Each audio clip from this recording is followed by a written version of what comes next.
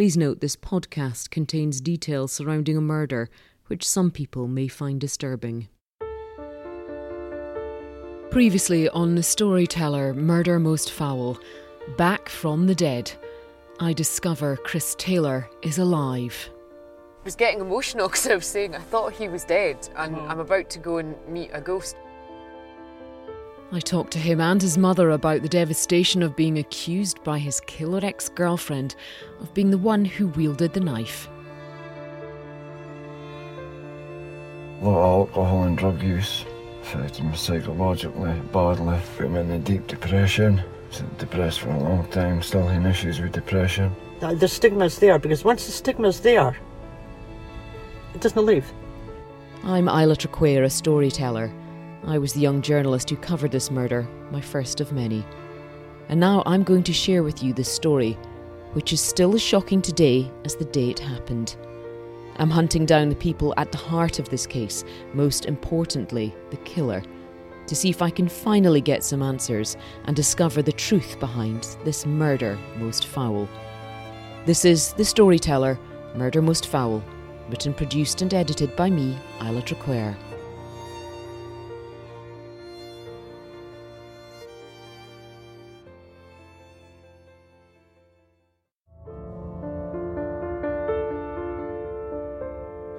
Pamela Gourley cruelly, violently, relentlessly attacked Melanie Sturton and ended her life with terrifying slashes of her chef's boning knife on October the 9th, 1999. The strikes of the blade resulted in many more victims. Melanie's family, whose hearts were ripped out the day her body was found. The knife twisting with every year that passes and every appeal with no explanation as to why, or at the very least, a scrap of remorse. And Chris Taylor, who was struck a blow in the witness stand as she wielded her power from the dock to accuse him of being the murderer in a weak attempt at escaping a jail sentence. Her new lover was hit and scarred by that accusation for 2 decades. His family too. These are the living victims of Pamela Gourley, and in this episode, they meet. I'd interviewed Chris and his mum the day before, and he told me that even though it's something he's wanted for years, it was still a daunting thought to finally meet Susan. How are you feeling about meeting Susan tomorrow? Anxious. I'll tell you what she'll do. She'll give you a big hug. I'll get eating as well, sure. It's making me feel upset because this is obviously a story that has been in my head, in my life, in my heart for 20 years. And I've just dove deep for the past 6 months with everyone involved. And you and Susan, obviously Melanie's whole family, in very different ways have been impacted, but equally devastating. And it breaks my heart. The next day I drove Chris and his mum out to the countryside, and I was right. Susan Patrick took the lead and almost ran to him and embraced him so tightly. He hugged her back with purpose, his tall frame bending down to hold this petite Scottish powerhouse of a woman. Jean and I watching on, all of us in tears. I'll let you hear it now and let your imagination create an image. Hi, sweetheart. How are you? Oh, it's getting colder and colder every time we meet, isn't it? Right, come over. Susan, meet Chris. So sorry for your daughter. Oh, all right. I'm sorry for you. Really. Oh. You've got us all bubbling. Yeah, I am. Oh God, I've thought about you a lot. Oh me.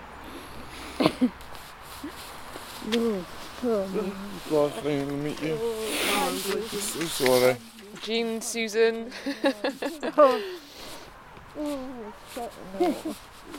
Oh God, I'm so glad I've got you all together. I know this is weird. Do you know what I mean? But it's like... It's best. It is good. Oh, well, I thought I started off with... No. Oh, no, it is. It is. Oh, it is. Oh. Oh.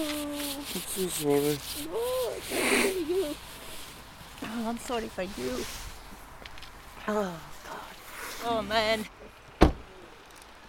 We wandered down to the restaurant and had lunch together, and I watched them share their memories and compare notes on how they were feeling and what they'd experienced. Obviously, we'll be covering some old ground, but this is the first time they've ever been able to discuss what happened.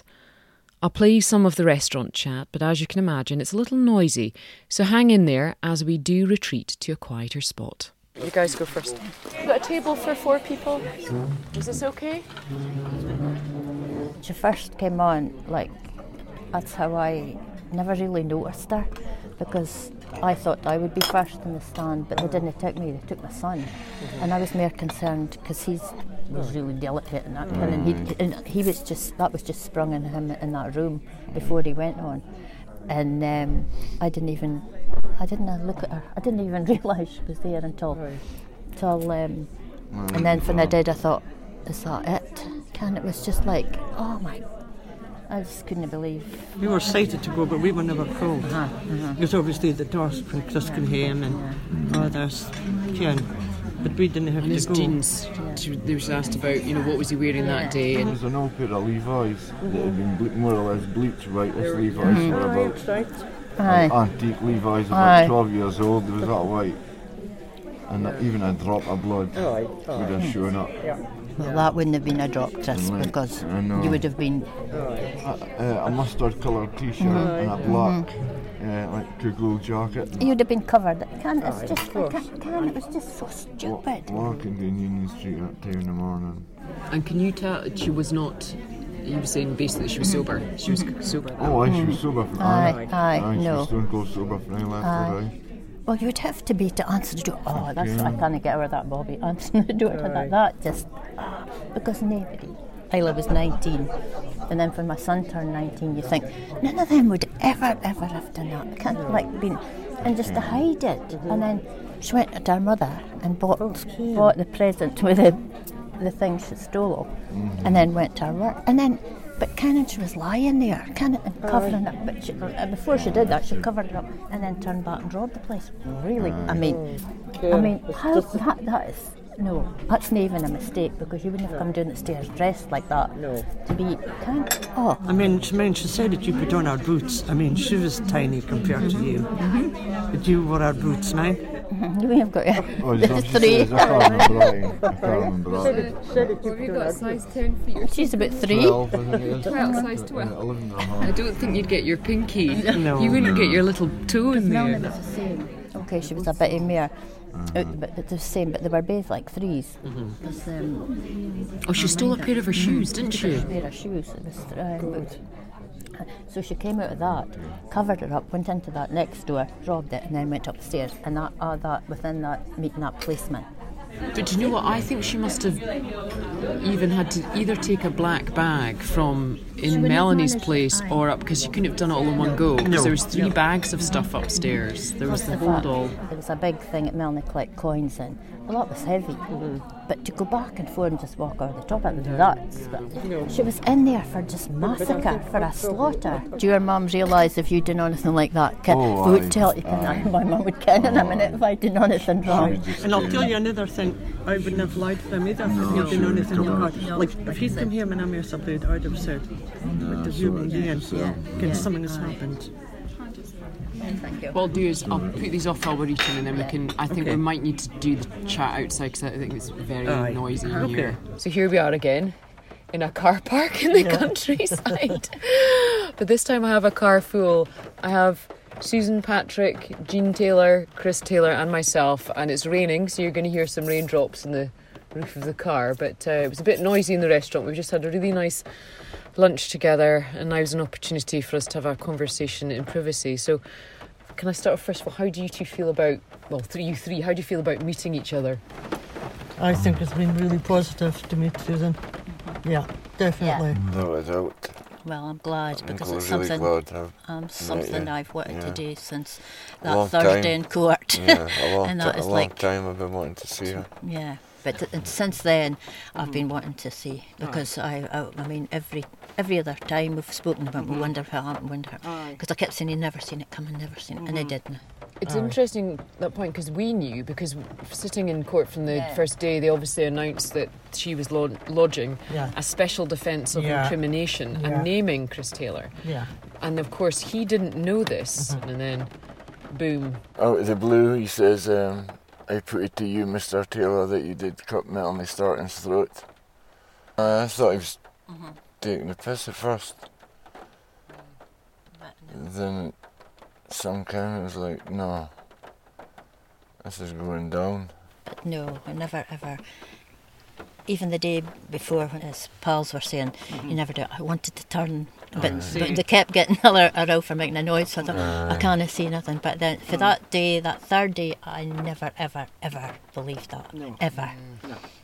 Yeah, because of course, I guess for you as well, Susan, you wouldn't know if there was any truth in Chris's involvement, because we literally at that point, and myself as well, we knew nothing. We knew that she'd been charged. We didn't know any of the ins and outs of the case, so we sat there like everyone else, learning for the first time. So also you're open to listening to whatever. But I do recall you in the stand, and I do recall him being very genuine in his shock. And it was, you can't fake that. No.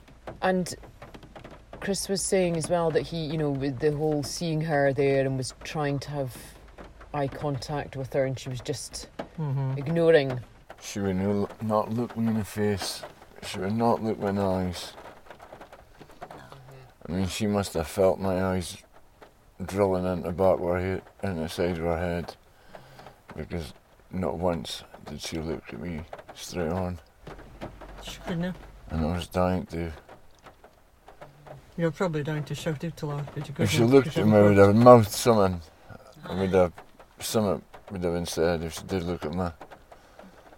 Yeah. But at that point, I didn't really care. I think I probably would have took a contempt of court charge, no problem, because.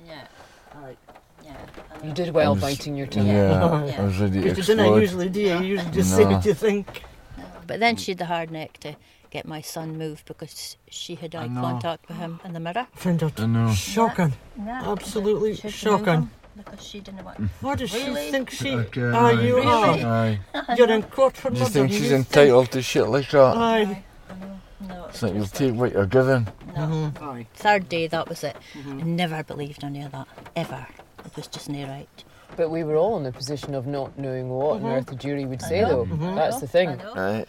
That's it, because you just think, well, they're just ordering. And because it was so forensic, it kind of was a lot of technical things I never even knew. Kind of like the second guy, was it the guy that did the forensics? Chris Gannicliffe with the forensics with the blood, explaining everything. You think, oh my God, I don't. And I mean, we're just normal, like a normal jury. It was just like you think, oh God, you can. But you can't thank God for forensics, then. Yeah. Because could have been a lot different. I know. Yeah. If they didn't have DNA etc. on them, just blood, and she'd said he'd got rid of his clothes or whatever, you wouldn't know. I really think she thought though, because of his drug problem, she thought, well, we can get him blamed. I ain't really got much on record. I'm little. I ain't done anything. Just get him blamed. She's a chef. She's got a decent job as well. Yeah. Have you got any questions for Chris about? Curiosities about her, and like he saw obviously the day before and the day have you got anything you want to ask him about? Just what she was, well, I kind of know what she was like now, but she's not what you think she was like, was she? No. I mean, you would never have thought that, would you? We're just getting to know each other, Susan, and that we never. Nothing ever like that basic ever passed your lips. How would you ever speak about that? It's like it was just so. Oh. It was just in my wildest dreams, I couldn't have expected something like that to happen. If somebody says one in a million things that would happen, that's not one of the things that you would think would never ever would happen. It was just no. It was unbelievable. I know. And when you seen her, because she was just about same height. Melanie was a bit more, but she was the same height as everything. But I mean, Mel nearly made it to the door, but she fought her, but she was tough. But no, it's just.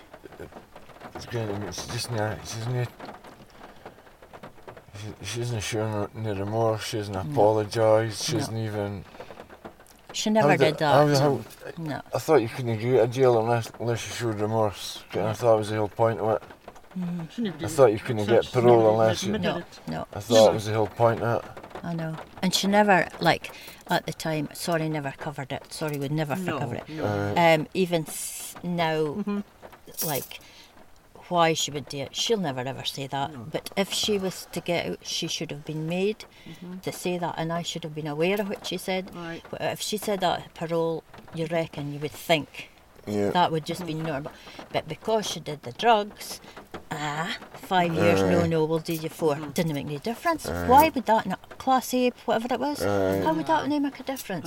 Like a couple of years later, she was travelling home, she was travelling back to Stirling, back and forth, and then coming up to the end of the 14, they asked you to write a letter, which I did, but I didn't write. Victim impact statement. It didn't make any difference because she was getting out. See, that's another thing. They're going about people writing a statement. They don't listen to them. No. So what's the point that write a victim impact statement and you might get she might get an appeal and get a couple of year bump. It's never ever happened yet. No, so it's just a no-go. She was going to get out in 14. Right, the start, so many years before, long before they asked for an impact thing. So she's well on her way to get out.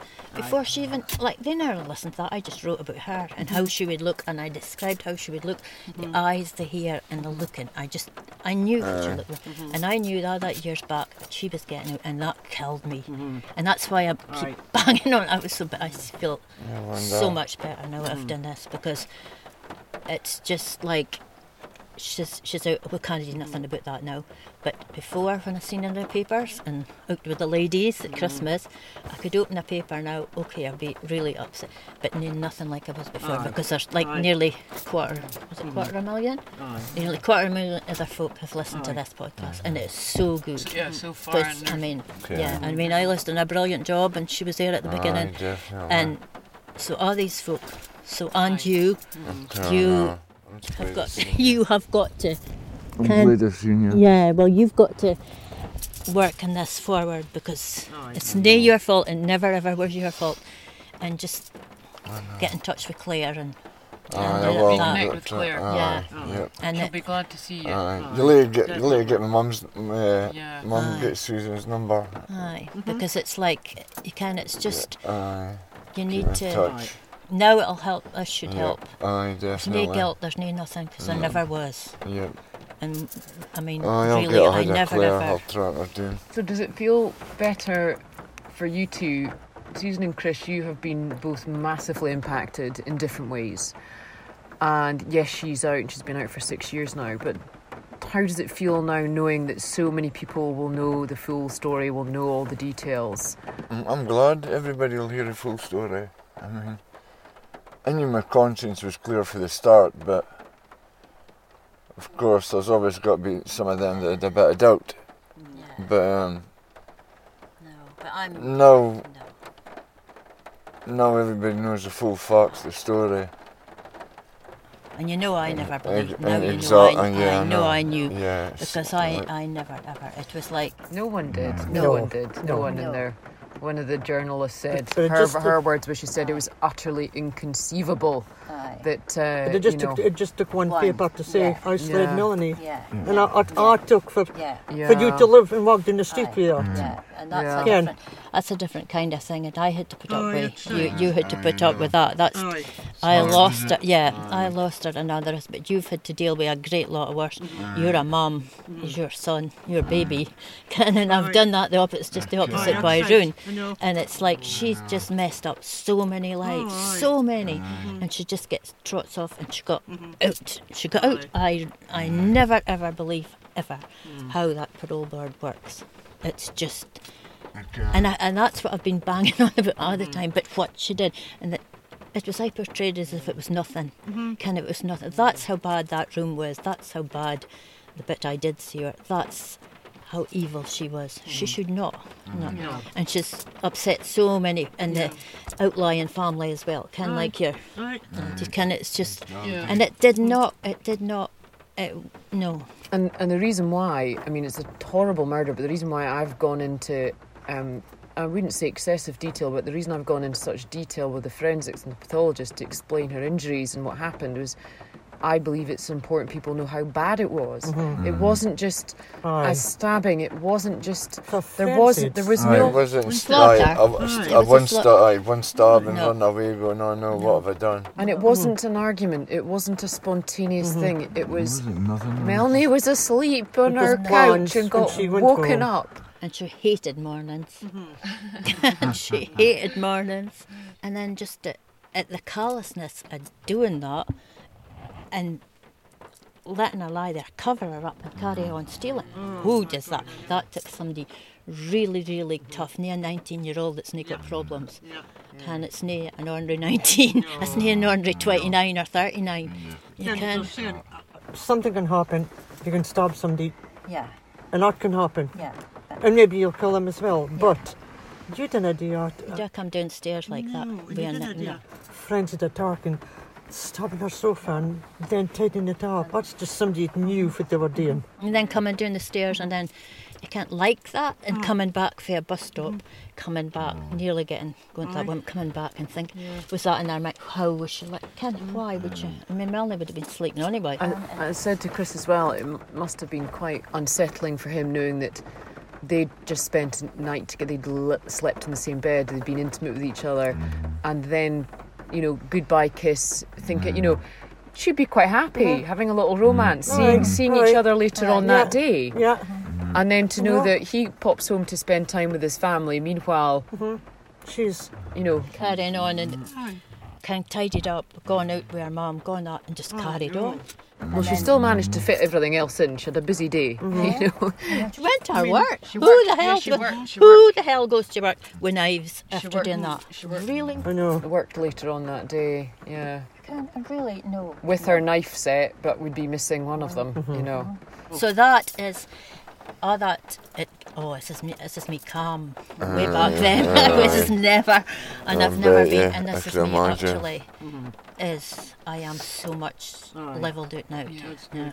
I mean, there's things I couldn't do. I can't be bothered. I just couldn't be bothered. But for now, it's same with you, Chris. Be bothered. Okay, no, exactly. You've got through it. I know. It's no, right. We can't do nothing about her being out, but it's like. It's moving on and it's settled. We've all seen her and it's settled. If she was listening to this now, what would you want to say to her? Oh my God. Just as the rain starts getting really heavy. There's nothing I could say to her now. I couldn't. Well, but you're glad, but in a way so that she spends the rest of her days in misery. Because she made everybody else miserable. She just destroyed 2 families. Really? A lot. Just in the outlying family now. She just and she wouldn't have got a thought, and that's what annoys me. Can say nothing, she wouldn't care. She wouldn't care as long as she was okay. I couldn't. I can't. No, I could never meet her. And how do you guys?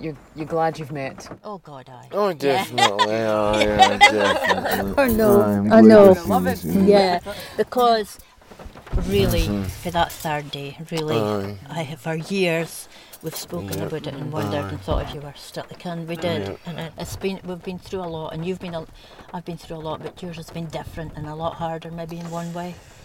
No, I think you were the hardest out of 2 of us. Yeah, but but I have thought about you, and I have worried about you. We have, because we did worry. It's been a good experience to meet up, really. So I'm so glad you did that, Isla. I didn't tell her to say that. No, because I mean it has been a lifesaver. Yeah, you've got your point. You've got now how you felt. And what you folk didn't ken, and now that it's now. And I think it's important. I hope you don't mind me sharing this, Chris, because you've already shared it with me and a microphone. But you know, there was a time where you thought you couldn't carry on with the stress of everything, and I'm glad that you're still here. But that's how bad it was. That's how bad it was. Yeah, so am I. Aye, because I did worry that for now. I've lost a lot of my friends through suicide. A lot of my friends. But no. They had a lot less issues than I've got. Aye. Well, you're stronger than you think. You're stronger than you think, so just go forward. Yeah. You were thinking about going back to college. He went to uni a few years ago and passed all your things, didn't you? Good. Well, now you've got something to look forward to, a day at a time, but this is done. Okay, it's not done, but you can. This is the point to draw the line and have some closure. And expect that. And you'll get to sleep, and you'll get a sleepy night. Well, Susan, you've been sleeping better, haven't you? I have actually. I've not been. That's because I'm working all the time. You'll be up till 1 o'clock in the morning again. When I'm finished, I'll get some. No, do you know what? I've got the most. The biggest peace of mind for me is knowing that this has done something positive, because the first day I phoned Susan up and said, do you want to do this? And she said, yeah, and I said, well, I want to get something positive out of this, because I knew she's been tormented for 2 decades. 2 decades, it's a long time. And the most poignant thing was you said that your sentence continues, Susan, and yours will not end. She's got out after hers, and she's... But the thing is that everybody will know the truth now. Whatever reality she's now created for herself, and if she's reformed, whatever, everyone will know the truth, and everyone will know she has not apologised, she has shown no remorse.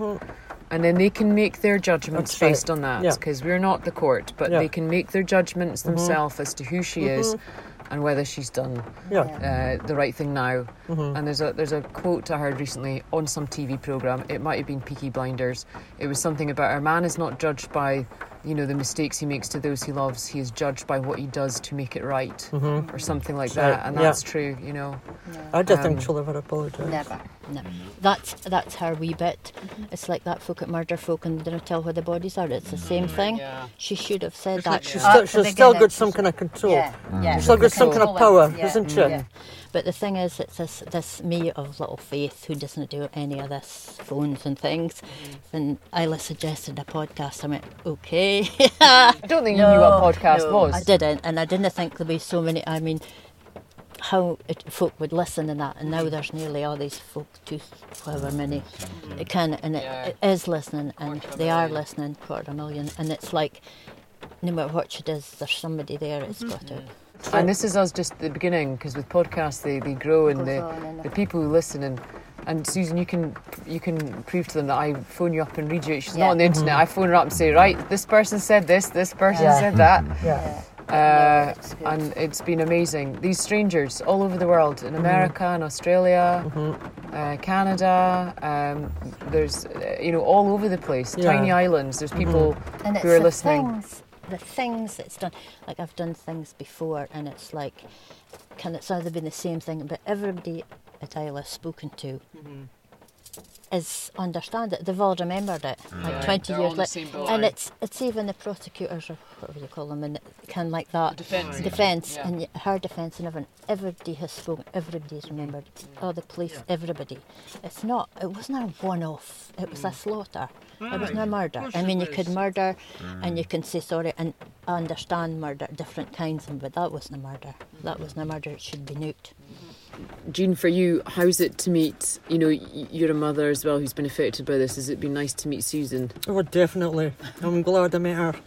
Because as I said, I've seen her before, but you never know how to approach people if you don't ken them. But I'm definitely glad to meet her. I feel better myself, even now. Good. So it's been a positive experience for us to meet. Yeah. Good. The three of us. So. Yeah, definitely. Yeah. And I think what we'll do is at some point, well, I've been saying this before, once I've got this all finished, I'm going to get us all together, and I'm going to get Claire together, and I might even see if I can get the pathologist and the forensic guy and the police, but so that everyone can say thank you, and it'd be nice. It would be good. Oh, he's a shout. And have it as a celebration for Melanie. Yes. Like, I don't want to focus on... No. Because this was going to be 20 years until Isla got in touch. Well, it was way back in June, was it? May, June? And then when she did say it, and I thought, oh God, okay. And it clue it was, but this has been so good. I mean, and so many folk, and like, are waiting for the next bit. Oh, I get emails straight after going, wait, I've just listened to this episode, I cannot wait. They say it's painful. Do you want to say anything to the listeners, Susan, who say thank you? Yeah, I do. I want to thank everybody who's been listening. I really never expected so many to be interested, but it was always a story. It needed to be told fully, because it was never ever told. And now the details, and it's brilliant. It's been really, really good. Yeah. Well, I want to thank you, because you're amazing and we wouldn't have been able to do it without you. And you've been so brave. It's not easy to talk about. It's not easy to churn all this up again. It's not easy to listen back. No. I struggle with that. Yeah. I can speak about it, but listening is... Yeah. It is. It's hard for me. Right. I'm sitting bubbling when I'm editing it. Got to try and remain composed. Well, thank you, everyone. That's okay. Yeah, thank you. I think you're glad enough, Chris, aren't you? Yep. Are you feeling better yourself? Oh, yeah, definitely. Yeah. Definitely. A few days ago, we thought you were dead, and here we are. It's thought you'd been for years ago. Well, actually, maybe in spirit. I hope this gives you a bit of, life again. Yeah, it's all joy. good. Yeah. There's nothing to be down about glad I got up you, Susan. Like I say, we'll catch up again. Yeah. Susan. Yeah, you good take to care. See you. We'll get a coffee and up soon. Yeah, we will. It's nice to see you. Well, I'm on the return journey, the final leg. I've dropped off Chris and his mother and said our goodbyes. Strange few days. And I feel like we actually have kind of completed the story. Weirdly, I felt the conclusion had to be Pamela Gurley giving us an answer, or an apology at least, and that might still come, but at present we have yet to get a response. And as I say, I thought that Pamela speaking to us would be the conclusion, would be the goal, but actually I've realised today it's not. What I ended up with today was something way more powerful than potentially an insincere, far too late apology from someone who maybe doesn't care.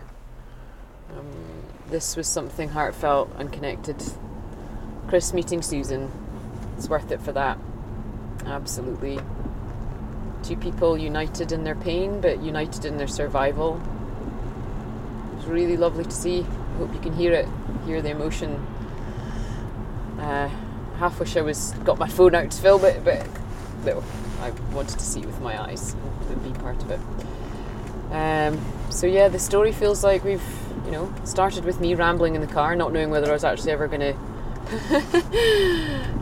to broadcast anything, and here I am through this microphone, which is landing in your ears all over the world. People listening and being invested and caring. I had no idea 20 years ago covering that story, even though I knew it was a very significant story, no idea that this would ever happen and that so many people would hear about it. And that's so worth it. And it's been an absolute honour for me to be your storyteller. And maybe this is the end of this one? Well, for now. Other things will continue. Susan and Chris and Jean are going to keep in contact, and Claire and Chris are going to meet up, bringing people together, which has been really nice, the survivors of this story. But thank you very much for the last time for me, for listening. I really appreciate it from the bottom of my heart. I'll be back though. I have other stories to tell. Well, who am I kidding? I couldn't end it there. I'm back in Stirling, one last go, and this time I'm going to her house. I have sent a letter and an email through someone else, but I have not received a response, and actually legally I need to check that she has had an opportunity for the right to reply. So, I'm going to be honest, a little bit scared.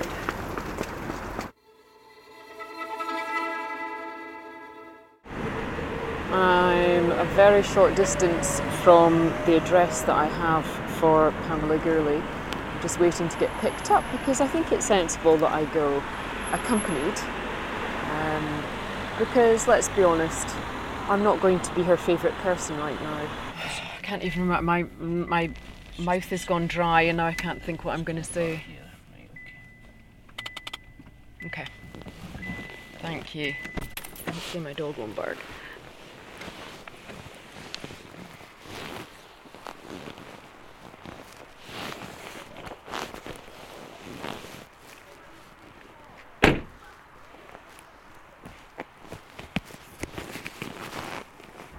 No answer. I don't know if the bell's actually ringing.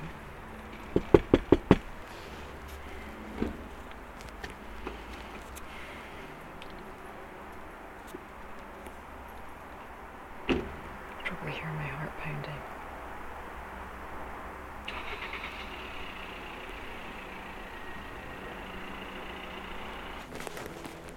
No answer.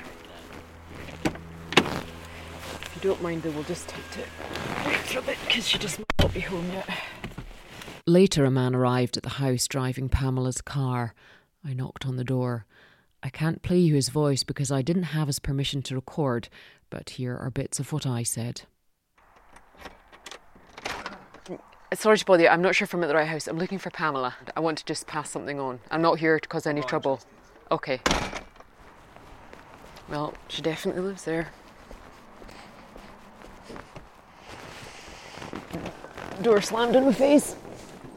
She's not, he said she's not in. He said she's not here. No, or something, and I said, but she lives here, and he went, I'm not talking to you, I'm not interested. So I'm back outside Pamela's house. She wasn't in the other night. There was a man in, possibly her partner, who slammed the door in my face when I tried to explain who I was. Anyway, I have a letter for Pamela. She has actually already been out this morning with the dog, and I have a photographer here who's managed to get a picture. I was not here yet though, because I had to travel. Anyway, I have a letter that I'm going to, if she doesn't answer the door, I'm going to put through the door, so I'm just going to read it now. Dear Pamela, I have attempted to contact you through letter and email, but have not had a response or confirmation of receipt. It's my legal obligation to ensure you have a right to reply. If your decision is no, then I fully respect that. I'd hope that you would like to take this opportunity to express remorse for your actions, which have brought so much pain to Melanie's family. All they want is an apology, or at least an acknowledgement from you. I don't think that's too much to ask. It would help you and your family move forward too. And then I've given her my number. So it's a very rainy day. It's been absolutely chucking it down for the past wee while, so that's why I haven't gone out. But I'm about to go and try the door again and see if she'll answer it. But she is home just now. She looks very normal. She's wearing a kind of quilted black jacket. She had the hood up because it's been quite rainy. She's got a dog, sort of medium-sized dog, black and white, collie mix or something. And she lives in complete and utter suburbia in Stirling. It's an end terrace, two-bedroomed house. She has, I won't say what kind of car she has, but she has a normal car. She has a nice life. This is completely normal. I wasn't sure if that was her home the other day, so I checked with the next door neighbour to ask if someone of that name lived there, when there was no answer the other night. And clearly the neighbours have no idea who she is.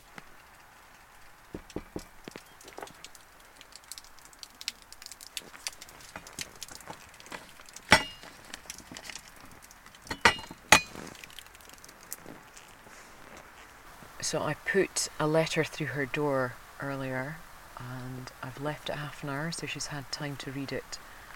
And I'm just going to go back and knock at the door one more time, because the buzzer's actually not working, so she might have not actually heard me at the door.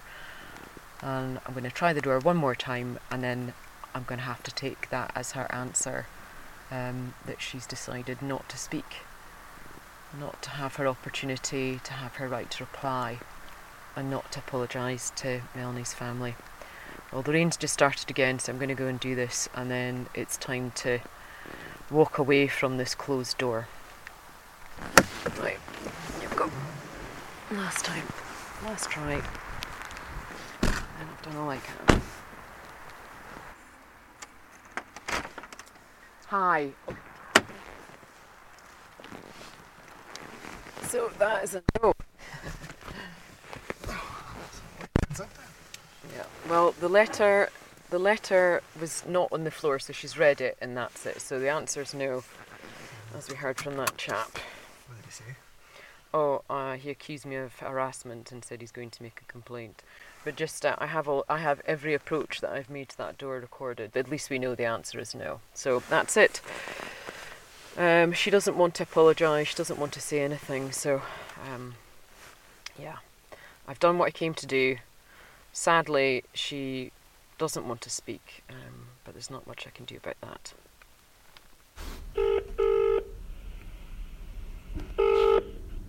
We got her, not me. The photographer got her this morning. He got there early because I couldn't get the trains on Sundays are quite late. Anyway, so he got a picture of her when she came out to walk the dog, and she saw him, and he said she was bold as brass, walked right up past him.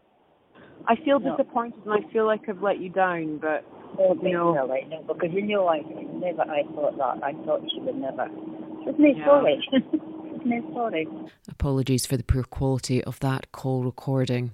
I phoned Susan the next day for a proper chat after we'd both had time to reflect. I felt disappointed because I really wanted to just look her in the eye but I also know that these things happen. I've done so many doorsteps in my career, but she managed to avoid me literally by minutes.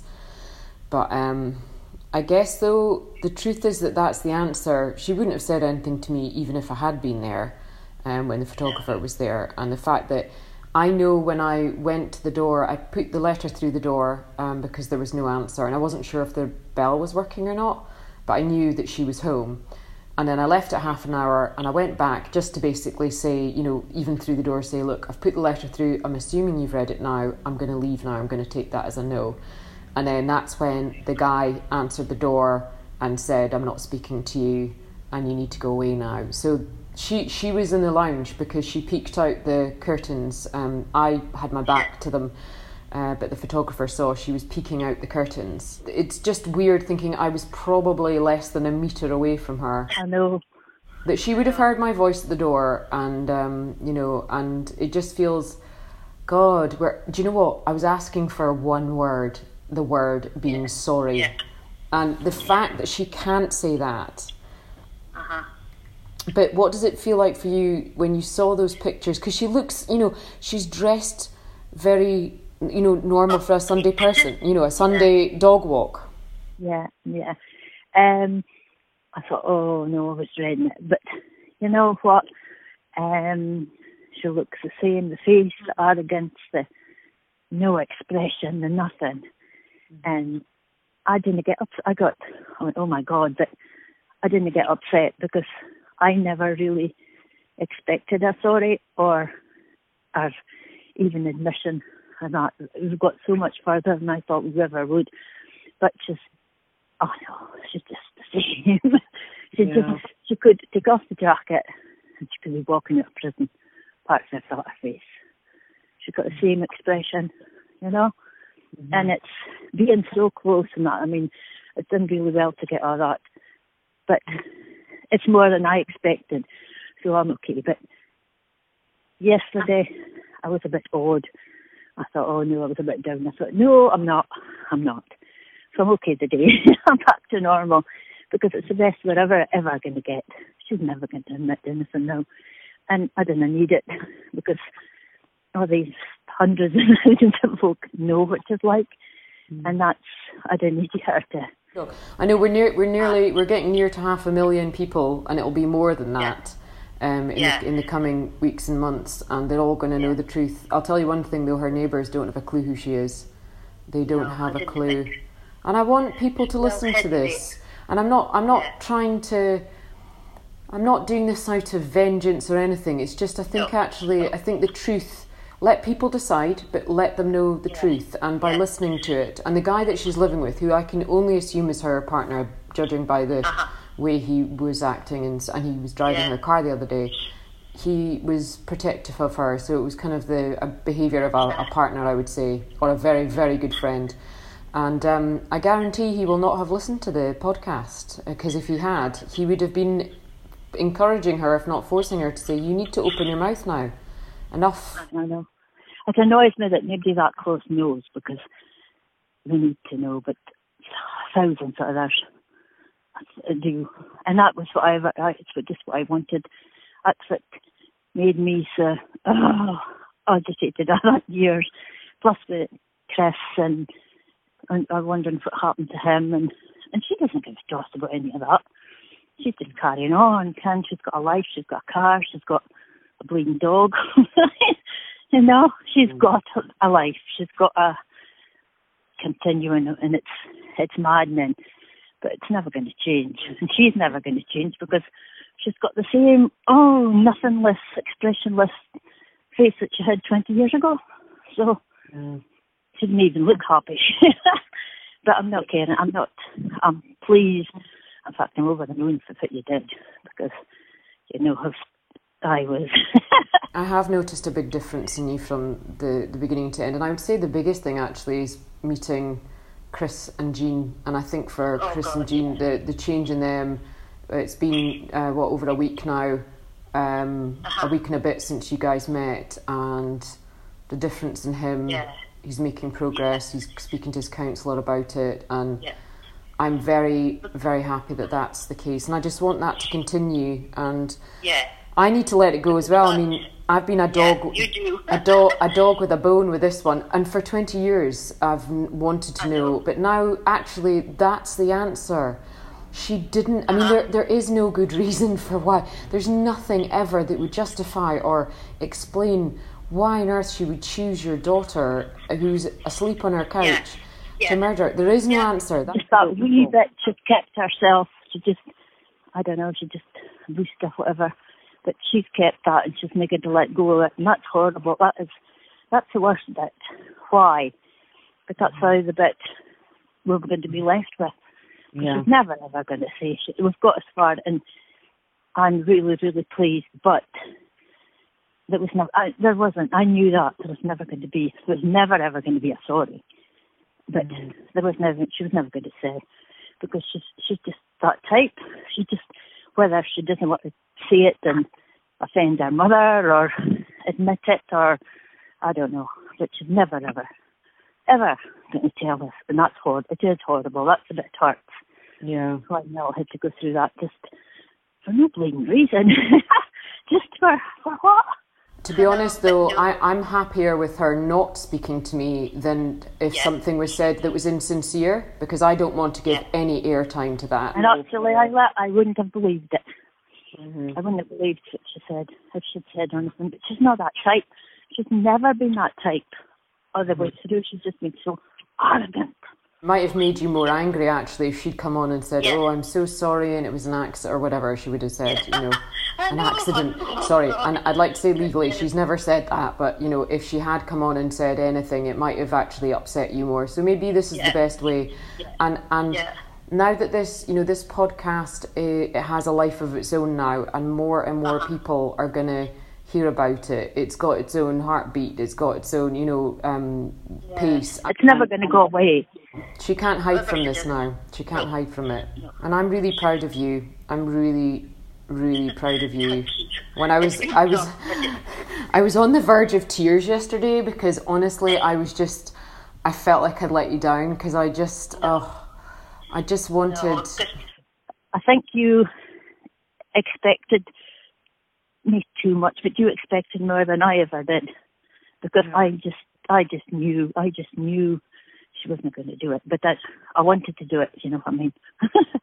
I'd hoped, because actually the truth is that if she actually admitted it and went through that process of cleaning out the wound, and with her family as well, it would help all of them, because they must have had a horrific life, her family, because if they're continuing to live a lie, and anyone, and this is not my opinion, anyone who listens to this podcast, all these professionals with evidence that cannot be disputed, refuted, whatever, they'll know the truth. And if her parents listened to this, they would have absolutely no doubt. But what are they going to say? That all these professionals have come on and lied? Nobody would have come on there. I mean, you never get people with that education and everything they do.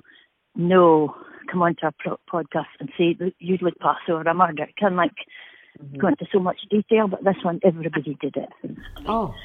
And it speaks volumes of how they felt about the case and how they felt about you. I mean, honestly, for example, I don't think he'll mind me saying this, but, Sandy Kelman, he's retired. And when I first phoned him and I told him that, you were supporting me in very much the driving force of it, he said, I would normally want to pass on this. He said, but because Susan is doing this, I will. Because it's a difficult thing for him to speak about too. And, the same with and Dr. Grief, he's retired. He doesn't, and no one got paid to do this. They all give up their time. He was so good and helped so much, really. I mean, he didn't need to do that to me, help me like that. So, I'm grateful. I'm really, really grateful because I'm so, calm. I am calm compared to what I was just at nature today, but, your stomach, it was never settled. How do you feel, I mean, in comparison to the sentence, which was 14 years, and of course that wasn't extended due to the drug charge, it was, stayed the same. Do you feel that this is serving a better justice in a way that people know? Yeah, it's extending it because that was so wrong what went on there, because she should have been in longer, child or no child, with that drugs and that. But no, this is karma, dare I say it, for me. But it has, that's what I was going to say about calming me down. I was forever agitated. Me, obviously, but in my stomach. And then if I went in a crowd or a concert, I always looked. And it was just something in the back of my mind, I looked. But, for Pamela? You were looking for Pamela? Yeah. It was I always looked in the crowd. Wherever I was Glasgow, Edinburgh, even anywhere. I just looked in a crowd. It was just something that I just did. But God knows what I would done if I'd found her. But it was just something in my mind. Now I don't care. I don't care because I've seen what she looked like, and no, same as she did 20 years ago, but a bit fatter. But no, sorry, and no, just exactly the same. And if she'd been sorry, sorry, but if she wanted to say anything, that was her opportunity, and she wasn't. She was never going to do that. I think actually this is the perfect ending, really. Yeah, it's the best ending for me because I reckon I wouldn't have believed it. I'm like Chris and Claire. I never ever thought she would, because I mean, what was it? Half an hour after she did it, that was it, forgotten. Mm-hmm. And literally carrying on as normal from then. That was it. It was done. Mm-hmm. Yeah. Well, I'm looking forward to when I come up to Aberdeen soon. I definitely want us to celebrate, and let's meet up with Chris and Jean and Claire, and if the others are free, and then we can put this behind us, and then I can just enjoy being your friend now. Yeah, and the journalist can stop. Yeah, exactly. No, I don't know if the journalist ever stops, but no, that would be. No, but it's been absolutely brilliant compared to what I thought. I mean, I hadn't a clue, but no, she's the same arrogant person that walked through that with a prison officer. She just, and the same eyes. If you look at the eyes, they're just the same. They've got no.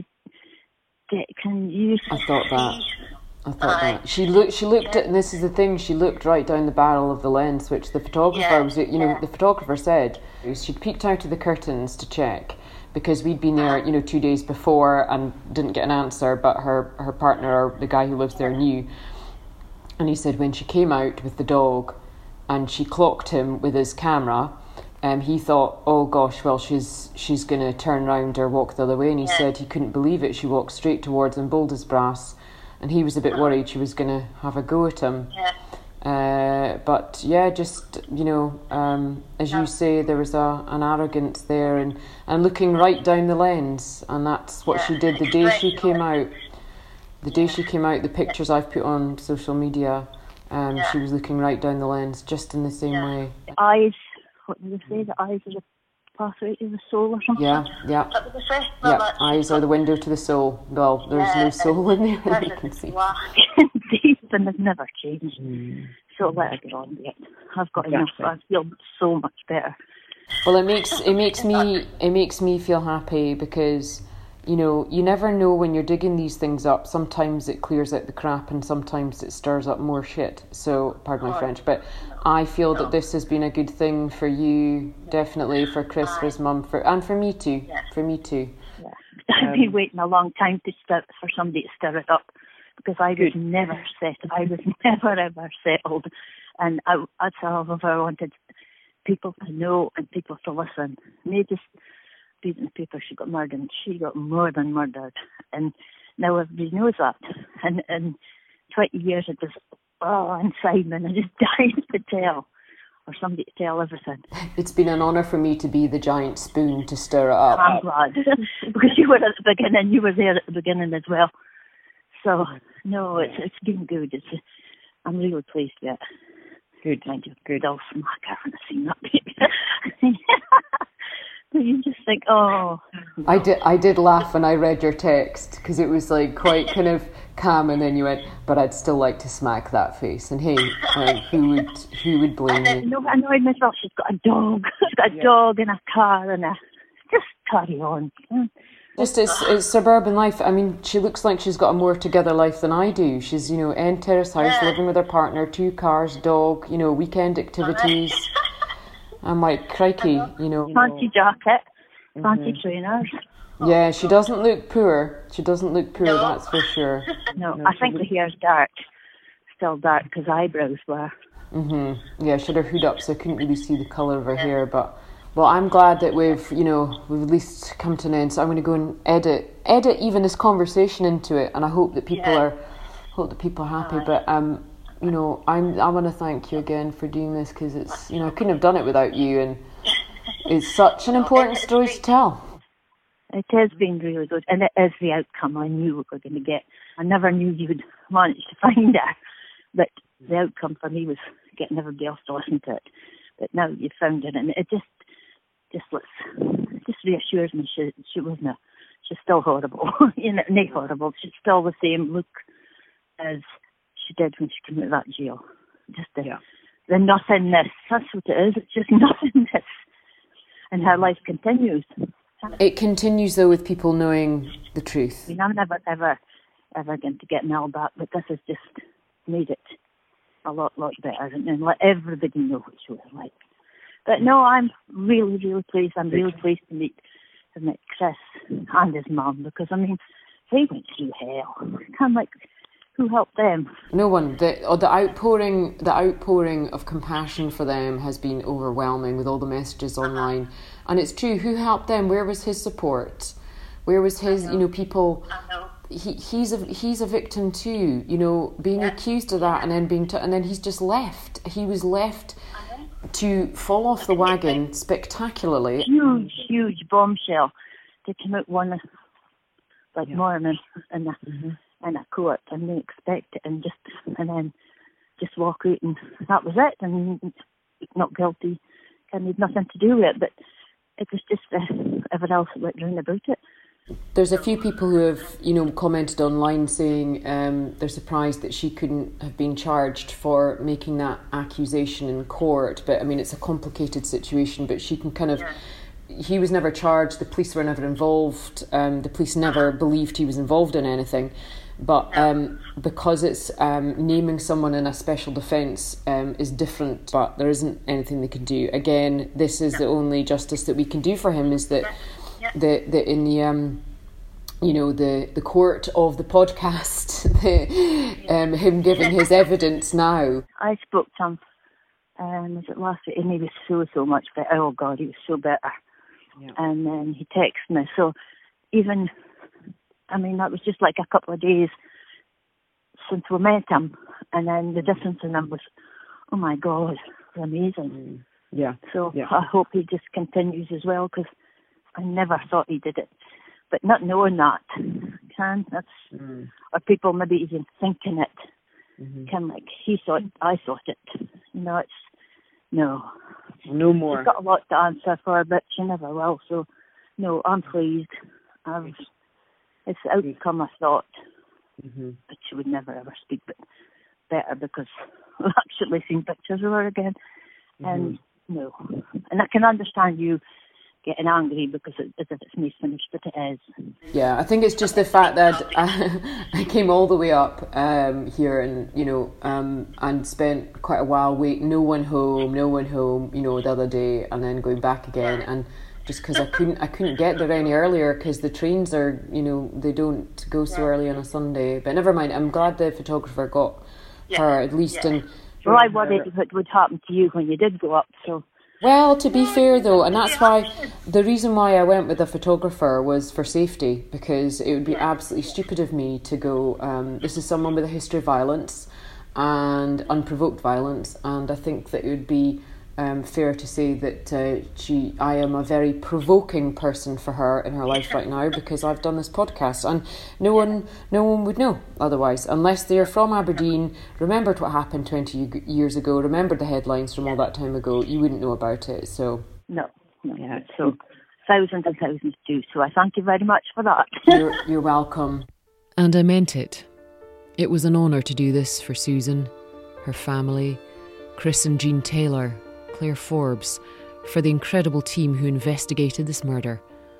But most importantly, I did this for Melanie Sturton, who died aged 22 on October the 9th, 1999.